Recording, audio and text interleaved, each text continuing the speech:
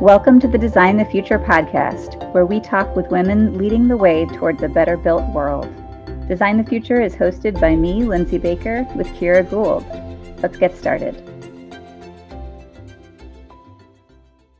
Hi, everyone. Welcome back to the Design the Future podcast. We're happy to be back with you again this week. This is Lindsay. And this is Kira. And yeah, here we are. Happy summertime, Kira. How are you feeling?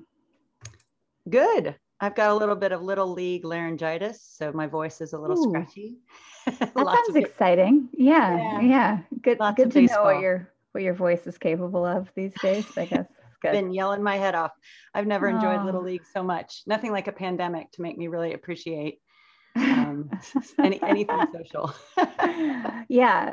Anything social. That's good. I was gonna say in our household, my partner watches a lot of basketball. He's a big basketball fan. He went to UNC Chapel Hill, and so he's like big Tar Heel guy. And so we watch a lot of sports. And the beginning of the pandemic was rough without the sports to watch. I've never been so excited to watch an ESPN. I've never watched an ESPN documentary, but we watched that one about Michael Jordan and So even if it's not a social event, I understand the joy that people get out of having sports back. It's pretty amazing it's fun. It's been really, I don't know. I think the families coming together around Little League have, in previous seasons, it's always like, oh, more baseball. It's like we're slogging around, dragging our kids from one thing to the next. But the appreciation of it is so great this year. Everyone is just in such a good mood and so happy to have our kids engaged in group activities. And, there's a lot of, there's this general underlying gratitude that it wasn't there before, which I'm really appreciating. Oh, that's nice. Yeah, I'm enjoying those moments. I guess we haven't talked about this on the podcast. I feel like I've been talking about it a lot, that I've been grappling with these questions of introversion and extroversion and people coming back out of the pandemic and sort of trying to evaluate their interest, like their own emotions about all of these social interactions. Yeah. And I think I've been classically thought of as an extrovert by people in my life before, but I've gradually become more introverted as I've gotten older, which seems kind of natural, but it doesn't get talked about a lot, that kind of thing can change, And so I'm feeling like it's this weird thing where I'm so enjoying this, like the ability to hug people again. And then I'll see something on social media where someone will be like, I do not want to hug you. Not me personally, but the posts of the introverts, are really coming out in force right now for me. Totally. So I'm trying to navigate that while still wanting to hug. It's really interesting, I think. In some ways the pandemic was a license for some people to be like, okay, good, arm's length is really better for me anyway. I'm just going to stay over here. And it is interesting. I just had coffee this morning with someone who was in town, and it was like seeing someone in real life was we hugged. It was wonderful. I was so pleased to see her. And it's a person that I usually would see at all the conferences that we haven't gone to in the last couple of years. So it was great. It was really great. Yeah, it's a hard thing. I just don't know. I'm waiting for there to be some great new societal sort of norms for this, because there's a way in which we could all just stop hugging and that would be good for some people. And then there's the awkward, can I hug you question. There's the sort of body language, go in for a hug and see what happens choice. There's all these different ways that you can navigate that. But I really don't, I think a lot of people need to be hugged right now. And and so I don't want it to be that simple of a sort of a let's not hug unless it's a previously established big thing that we've agreed we're going to do together. I want to still feel and I don't know. It's just a weird thing. I think I'm still navigating. I don't know why I came up so much with hugging when you talked about Little League, but it was something about the idea that everyone's so much more thankful of just the act of getting to be in the same place. I think there's all these little little things that go along with it that feel like new negotiations, you know? Absolutely. Well, it is interesting and it's always been a little thing about sort of what's the default. Shake hands, if you're with anyone who's European, then there's also, are we kissing on the cheek? Or, are you hugging? What is the default for the relationship category that I have with this person, Totally. Which is an interesting thing. And then you add the pandemic layer to that. And then you have to sort of, then there's a question of like, what region are you in and what is the vaccination rate and all those other things. Yeah, I know. Never was this so complicated as it is now, but yeah, I'm going to keep doing the body language, go in for a hug and see what happens thing. Yep. That's I like it. I like it. Default to the hug because we need it. Yes. Yeah. I don't know. It's just like wanting to make sure people feel like they can still get it if they need it. Like yep. That's where that energy comes from for me. But yeah. Anyway, I mean, sometimes we talk about professional things when we introduce our podcast, but today it's about hugging everybody. I hope that's okay with you. Yeah, it's a little different. It's a little different, but we probably should move on and introduce our guest for today. We are so excited to have Marta Shantz with us today. Welcome, Marta. Thank you. I'm so happy to be here. And if I were with you, I think I would virtually fist bump you. We've taught our 1-year-old how to do that, and it's pretty great. Awesome. Oh, also a 1-year-old doing a fist bump sounds adorable. So. About the cutest thing ever. Yeah. Thank you. I agree. That's awesome. Well, Marta, I want to do a quick introduction and then we'll jump into the questions. Marta Shantz is the Senior Vice President for the Greenprint Center for Building Performance at the Urban Land Institute, which is a research center and worldwide alliance of real estate leaders committed to improving the environmental performance of the industry, reducing carbon emissions, and increasing building value. Recent focus areas range from city real estate partnerships for climate policy to embodied carbon in real estate to net zero buildings. Before her time at ULI, Marta worked at Waypoint Energy, Booz Allen Hamilton, and the US Department of Energy. All different ranges of perspectives on this topic. Marta is a LEED Green Associate and a Fitwel Ambassador, and she holds a BS in Biological Engineering with a minor in Science, Technology, and Society from the Massachusetts Institute of Technology. Marta, we're so thrilled to have you, and to get us started, I would love it if you could tell us a little bit about how and why you got involved in real estate and sustainability. What has been your path? Yes, so I'm going to bring this all the way back to college because that's really where a lot of my interests in sustainability and eventually buildings and real estate came to be. As you noted in my bio, I went to MIT, I have a bioengineering degree, and traditionally folks do lab work. They'll go into the lab and they'll pipette cells and do some science magic. Oh my gosh, Kira, Lindsay, I hated lab work so much. So I appreciated science, but I hated the lab work so much. I was like, what can I do? What are my options? I was too stubborn to change my degree. So I learned about science policy and I thought, you know what? This is great. I'll go to DC. I'll learn about science policy. I'll save the world. So I interned with MIT's Washington office, which is its advocacy and legislative arm in the Capitol. And my task for the summer was to track the Waxman-Markey cap and trade bill. I don't know if you remember, it was a big deal back in the 2000s. Now it's less discussed, but it was my first introduction into everything climate change, everything carbon emissions, everything green buildings. And I loved it. I thrived. We didn't have a green buildings degree or a sustainability degree option even back when I was in college. And so it really opened my eyes to the opportunities of what's out there professionally. So after graduating, I got a job at the US Department of Energy working on cost analyses in their budget office. And then I eventually moved over to the contracting side at Booz Allen on their energy team, working on a myriad projects ranging from nuclear energy financing to Department of Defense, like military base sustainability, to green buildings, and with the US Department of Energy's Better Buildings Office. And that was what got me most excited, the buildings. So Booz Allen Hamilton is this huge, huge consulting firm.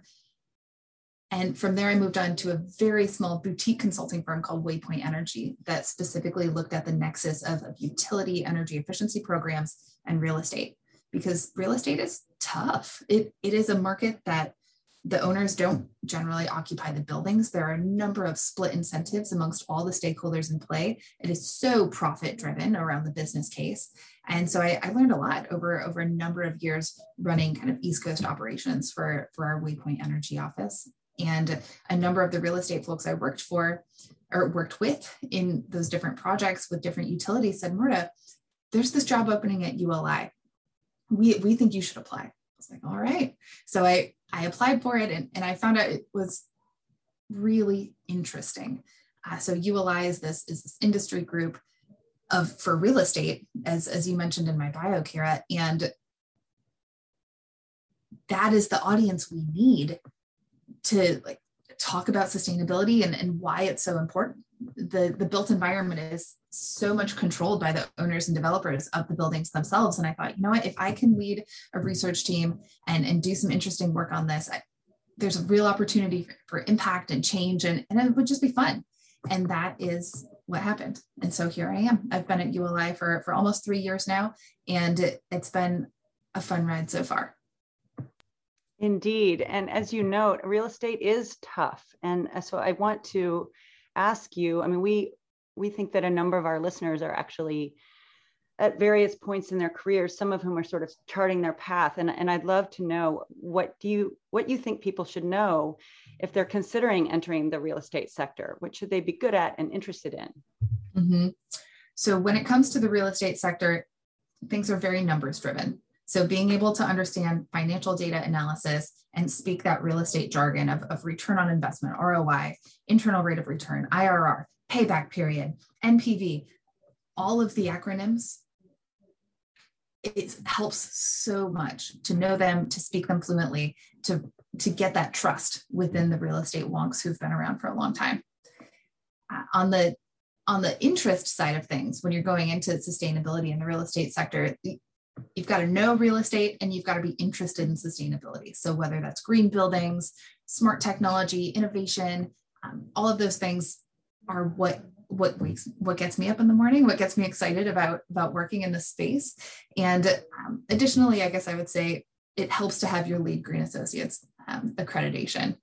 It's one of those things where it's not a check the box, I don't think, because it still makes sure that the person has a lot of understanding around the 201, 301 level of information around green buildings. It's really helpful to make sure that you are confident in that knowledge when you're looking for jobs in the sector. I love this. It's a great shout out. It's so funny. I feel like I forgot, especially because, I worked at USGBC, that like, there's so much terminology and there's so many just kind of basic things to get down that, yeah, I've forgotten to tell people getting started in their careers that that's like a good process to go through. But then when I remember and they start going through it, like getting, studying for the GA and everything, I'm like, yeah, actually, this is the stuff, like, so yeah, totally appreciate that. It's how I started to geek out on cooling towers and the opportunity for water efficiency and energy efficiency. Don't even get me started. Totally. It's like a sampler platter, right? Like it's very helpful. Yeah. Yeah. Okay. I agree. Well, okay. So let's dive into your work a little bit more. I'm excited we could take like 5 hours to talk about all the things that Marta's working on at ULI with her team. And so we're going to do our best to get you the high level exciting tidbits. But we want to start off first, Marta, by asking you what you're most proud of accomplishing in your work life. Like what have been the peaks for you so far? I love this question. It really makes you think about what you've done over time and what you're most proud of. So I mentioned a little bit about how ULI Greenprint, which is the group that I lead, we do a lot of research, and we also have a community of practice of real estate firms who are Greenprint members and are dedicated together to collaborate on reducing carbon and building value across portfolios. They have shared goals and shared best practices, and it's a real community. And when I started at ULI, it was on the smaller side. There were around 20 companies or so who were participating. And we've doubled in size. I am so proud that we have doubled the size of the community of practice. It's a really strong group with almost 50 real estate firms across the globe. These folks are like the vanguard of real estate sustainability. And I'm really proud that we've been able to grow the group, strengthen it, and have it be a truly valuable community across the globe. Yes, and it is. It's an incredible community. It's so cool to see who you've brought together, and yeah, just a great accomplishment. And it says a lot about you too. That's like the thing that you're proud of, is growing a community. So maybe we'll talk about that a little bit more. But before we do, I want to make sure that everybody understands with like a little bit more color what ULI is as an organization, how it's different from other organizations in our community. So you want to kind of give us just like a real basic thing, navigation of ULI. Yes. So ULI, the Urban Land Institute, is a global real estate group. We come at all of the topics we look at with the lens of real estate and the built environment, as opposed to arguably what a lot of other organizations across our industry do, coming at it from a sustainability or climate change perspective. So we're grounded in this kind of business case around real estate with the mission to shape the future of the built environment for transformative impact in communities worldwide. We want to build a better tomorrow. And our members are owners, developers, investors, architects, engineers, contractors, consultants, bankers. Everyone in the real estate value chain are the type of members we have at ULI. And so that makes us pretty unique. Yeah, absolutely. And I think like there's a couple of these things, right? It's like you said, it's not a sustainability. It didn't start for the sake of sustainability. It started for the sake of sort of real estate and all of that. Like, yeah, thought leadership in this broader area. And I think one of the things that's meant that you all have done is that I feel like you're sort of a harbinger of what the industry is actually considering doing next, rather than just like some of the crazy ideas that are out there in the world, which is not to say anything bad about the crazy ideas, folks. I'm a fan, but like we all have our voice in the choir, and that's one of the things I love about what you all do at ULI, is just that you have that ability to really speak to and with industry leaders, so I wanted to talk a little bit more about that. Well, first of all, I want to make sure everybody knows that there are way more useful ULI documents on their website than you could possibly imagine. We're going to try to talk about a couple of them here, but I've just been really impressed. So can you give us like the basics of the different groups at ULI that you like that you cover, or the different kind of like just tease out the topic areas people might be excited to dive into there? So across ULI, we do put out so much content. We have a lot of thought leadership. It's one of our value drivers for our members and for the broader industry. A lot of folks know ULI for our capital markets team. We have this flagship emerging trends report that comes out every year that's pretty influential. Additionally, we have a housing center called the Terwilliger Center that looks at workforce and affordable housing. We have a building healthy places team that looks at health and social equity across communities and cities. We have an urban resilience team that is kind of the yin to my yang for Greenprint, because they look at climate adaptation and resilience on the stresses and strains to the environment. And we also have a new infrastructure content team that's looking at everything possibly considered infrastructure, from broadband to roads to utility wires. So it's a lot of rich content. And as you were saying, Lindsay, our audience is the non-choir. You were saying how we all have folks who are preaching to the choir. Like that's not the folks who we're trying to reach. We want to reach the non-choir, the folks who maybe haven't yet bought into sustainability, but need to. And so we work on the business case and think about all of these different topics for our members. Love it. Yes, thank you. And it's a great service to the movement in that way. Okay, so tell us about just like the one thing right now that you're working on that you're particularly excited about that you want our listeners to know about. Yes. So ULI globally is putting together a handful of transformational initiatives that will be driving our focus and mission and activities over the next few years. One of which is net zero and decarbonization, which I'm just taking a step back and thinking about that. Our real estate industry group saying one of our big 3 priorities is net zero.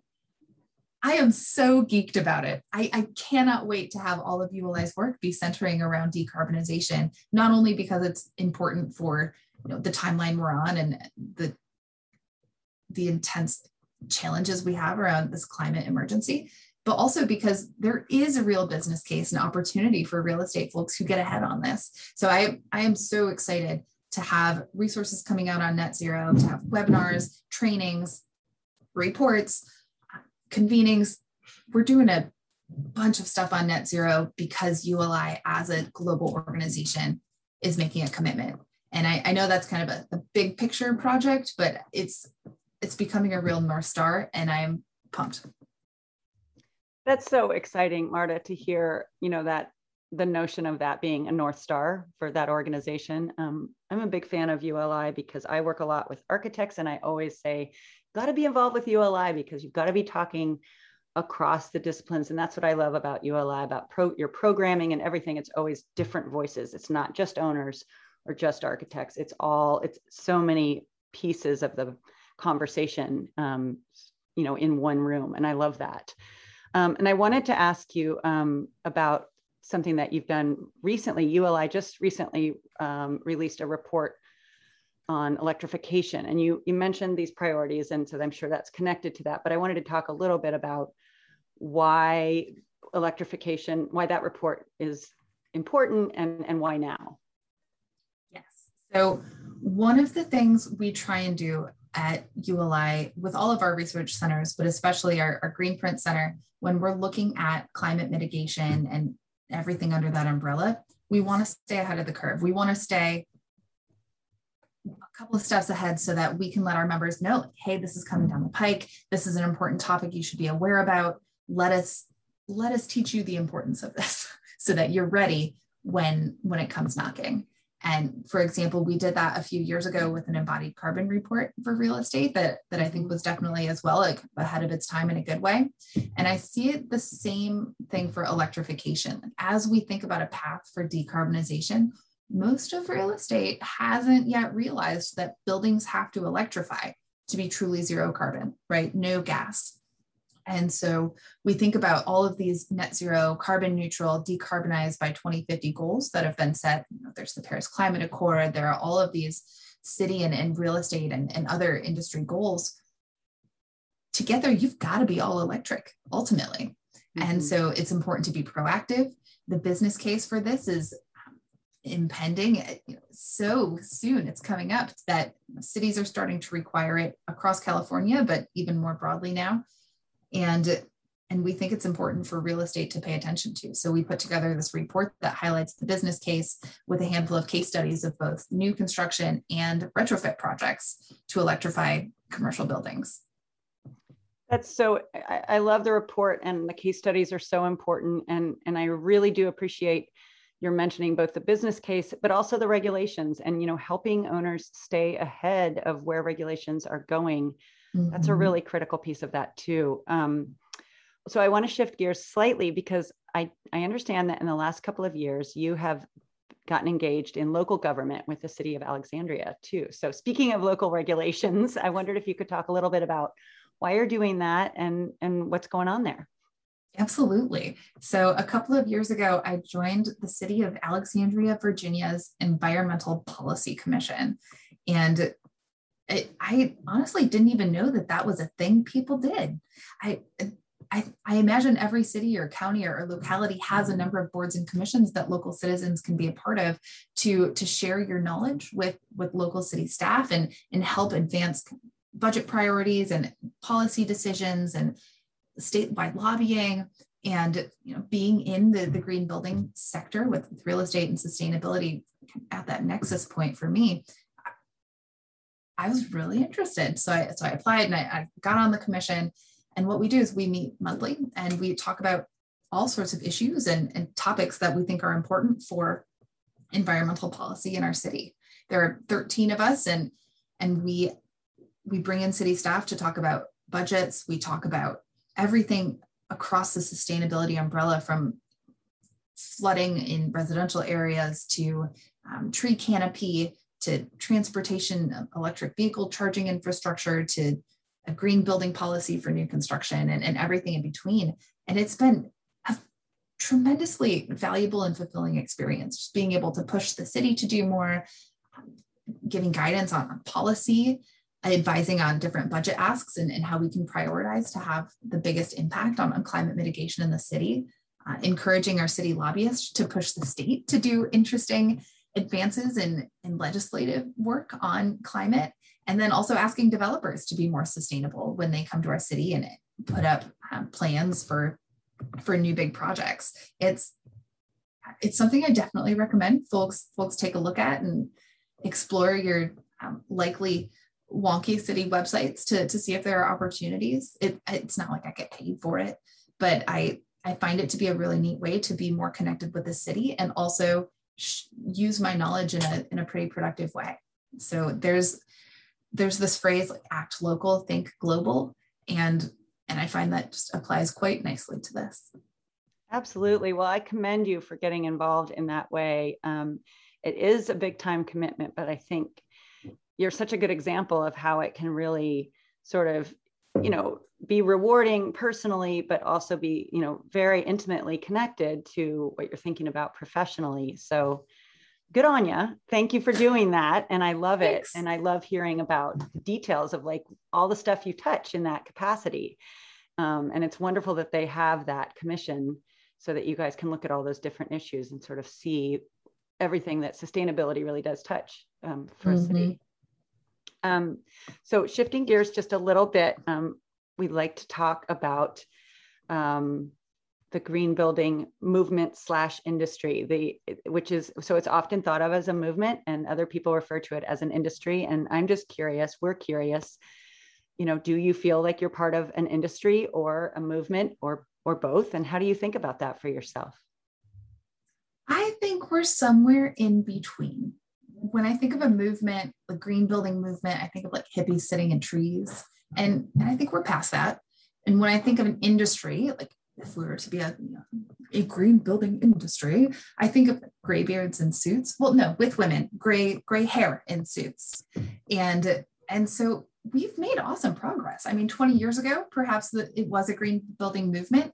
20 years from now, I hope it'll be a full-fledged green building industry. I think we're in transition right now. We're neither, in between. Yeah, I like this. I like the way that you're sort of like, okay, what is the feel of being in these things? That totally makes sense. And I appreciate I don't know, just both sides of that spectrum. Yeah, I feel it. I feel it too. Although I do have my hippie moments, as we all know. Oh, I mean, we all do. We all have to be a little crunchy. Yeah. It's important. Keeps us grounded. All right. Well, so I want to know a little bit more about where you think things should be. I guess, like, having been doing this for a while, where did you think that our progress would sit in the year 2020 or in the 2020s? How do you think we're doing? What dreams did you have that have been modified? That kind of thing. Yeah, and where's that cap and trade bill? Where is that cap and trade bill? Exactly, Kira. I mean, I thought we would have more national leadership on climate, on energy efficiency, on renewables, on decarbonization. And we've had a lot of local leadership from cities and counties and states. But I really thought by the 2020s, we'd have a lot more figured out. I think politics are tough, to say it lightly. And so that certainly has been a big challenge and roadblock to advancing progress.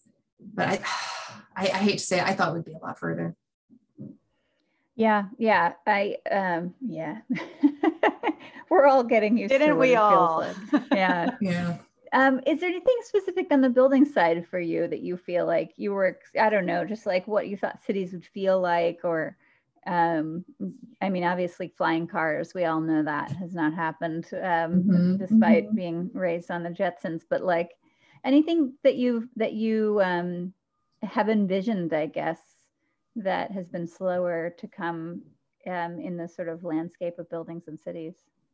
I would say smart technology is a big major progress area that could have a huge impact on sustainability.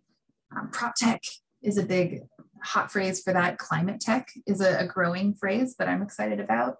And I see the real estate industry slowly buying into that. More and more real estate folks and companies are investing in climate tech early on to be able to pilot the technologies in their own building, have a competitive advantage, but also advance the industry and advance the technology.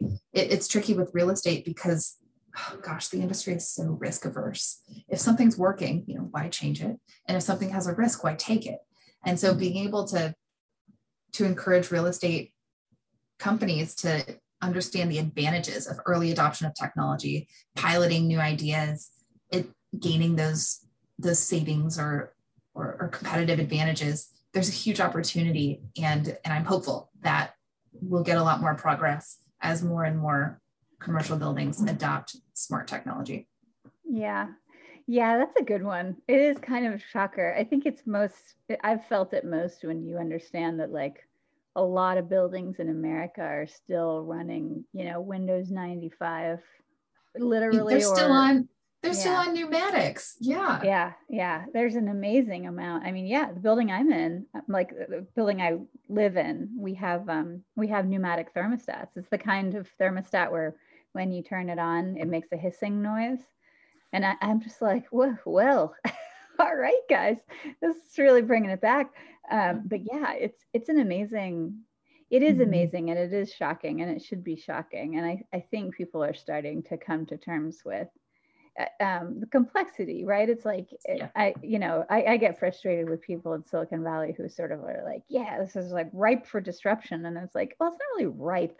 It's just complicated. There's a lot of reasons why we have to use real intelligence and, like you're talking about, sort of work with people to make it safe, not risky, to try new things. That's all just taken a lot of time. But yeah, hopefully we're starting to get there. It feels like there's more of an ecosystem developed to make that okay.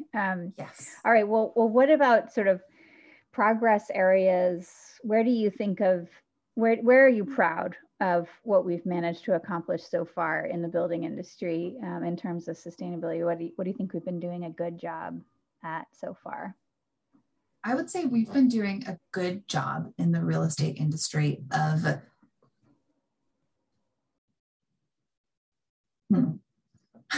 we've been doing good on a lot of things. So I'm trying to just pick one. And it's not that there aren't any. Oh goodness, I realized that pause kind of could be interpreted in two ways. It was funny though.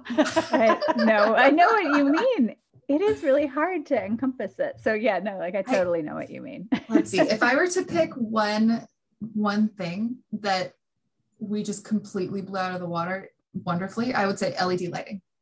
How many buildings have LEDs now? Utilities incentivized it. Real estate sees that there's a 1 to 2 year payback period. It's within everyone's ownership period. The lighting is wonderfully successful now. It's not like 10 years ago where LEDs were awful. Like LEDs are crushing it in the commercial real estate sector. It is the lowest of hanging fruit, and that is progress, even though it's maybe like boring and old school sounding now.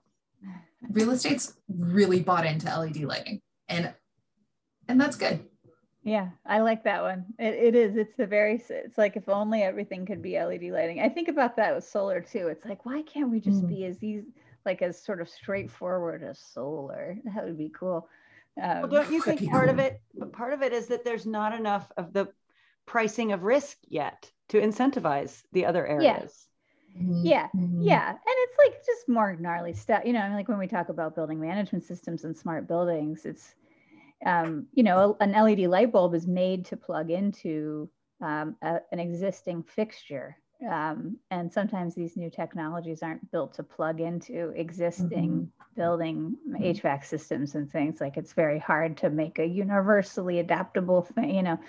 So it's lots of reasons. But yeah. I will say though, Kira, you make a good point about risk and the risk of a building becoming obsolete if it doesn't make these upgrades and doesn't become more sustainable. And that's something that's kind of called transition risk, where owners and investors especially are starting to get concerned, where if they are investing or owning a building that won't meet expectations of city regulations or tenant leasing expectations or future buyer expectations, it's a useless building. And so that concern is starting to grow. And we're starting to see a little more anecdotally, unfortunately. I haven't seen stats on this, hard stats, but anecdotally, we're seeing green premiums on high sustainable buildings and brown discounts on horribly inefficient buildings. And and that's what I'd like to see more. Agreed. Let's get the appraisers on board. Yes. Let's get the brokers on board. Let's go. CoStar. Let's do it. Lindsay knows I'm a little bit of a broken record on this, but I'm obsessed with the risk piece, because I really do think that like once the insurers really start factoring it in and pricing it accordingly, it will drive everything really quickly. Preach. Yes. Preach. Yeah. All right. Well, Marta, on the other flip side, I guess we've kind of talked about it, but anything else that you want to highlight that are areas that you think we have not made enough progress on? Oh gosh, not made enough progress on. Yeah, like things where you're kind of disappointed looking back to the past decade. Like, oh gosh, man, we really missed the mark. We're all a little cynical these days, aren't we? I would say the smart building stuff is definitely a big one for me. I would say figuring out tenant relationships is another big one that just hasn't been cracked yet. Yeah. Submeters are super expensive. So it's hard to convince buildings to submeter their tenant spaces unless it's required by the government. Tenants don't care about energy in their day job. So it's really hard to get them to care about it as a side thing. Property managers are so busy with their normal things like fixing the elevator and managing day-to-day property efforts that they don't have time to educate tenants on sustainability. It's just a number of factors that make tenant engagement and tenant sustainability so challenging. And there are a lot of programs out there to address that. Don't get me wrong. ULI has a tenant fit out program. There's a Green Lease Leaders initiative. Energy Star is working on a tenant space and recognition program, but we're still not there yet. And I am bummed that the needle hasn't moved faster on that. Yeah, totally with you. It's just been, it's interesting to see. I think I was on a panel recently with a commercial real estate leader who was pointing out that the sort of the legal and insurance and political communities are going to start losing their patience with real estate being that sort of like, I'm trying to think of, it's like the cartoon where this figure is like, oh yeah, that. No, I was thinking about like basically the people who just kind of point at the other guy and say like, oh, well, it's not us, it's this guy. And then the other guy's like, nope, it's him. You know, like it's a really great evasion tactic for a while. But yeah, this was someone who was basically saying like, eventually they're going to say, look, figure it out. It's a building. Somebody's got to take responsibility for it. But we've just gotten so caught up in all of our different lease structures and things that, yeah, I support you. I think that's a great one. To end on a slightly lighter note though, just real quick, I will say that Lindsay, one of our fellow panelists on a panel back in LA a little while back, Ryan Tynes, he was with Tishman's Fire at the time. He said, real estate is now starting to use the C word. And we're like, oh my gosh, what is he going to say? Carbon. And it was just such a good point. Like C-suite real estate leaders understand carbon, can speak to it eloquently and know that it's important. And that is a huge turn in the right direction. Yes, I'll just totally. say that. The C word. Yeah, he did a really good job with it. I remember him saying that and I was like, oh God, I really hope he's not going to say the word that I'm worried about here. And he did not. It was great. It was good.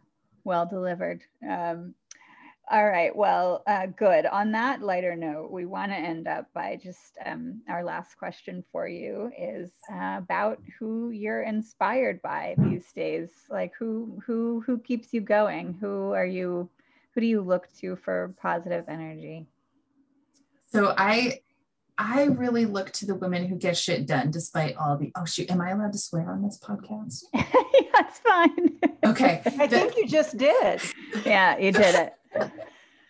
So I would say the badass women who get shit done are the people I look to. And those on the big stage, they're like Hillary Clinton. I love her. Elizabeth Warren, just endlessly fighting for the good things. And a little more lightly, Leslie Knope. She is my hero. Oh, if you've never watched Parks and Rec, she cares so deeply about her community and the work that she does, but she also values like friends and life. And she's got this quote. If you watch Parks and Rec, you probably know it. What we need to remember, what's important in life: friends, waffles, work, or waffles, friends, work. Doesn't matter, but work is third.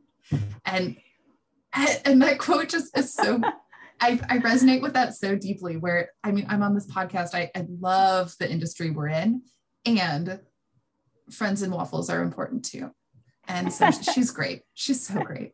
I love that. Leslie Knope. Yes. What a good energy to have in your life. She is incredible. And I support you on the waffles point, or support her on the waffles point. 100%. Waffles are important. Well, that is a very nice note to end on. Thank you so much, Marta, for being here. It's been such a pleasure to have you. We're really, really happy that you were able to join.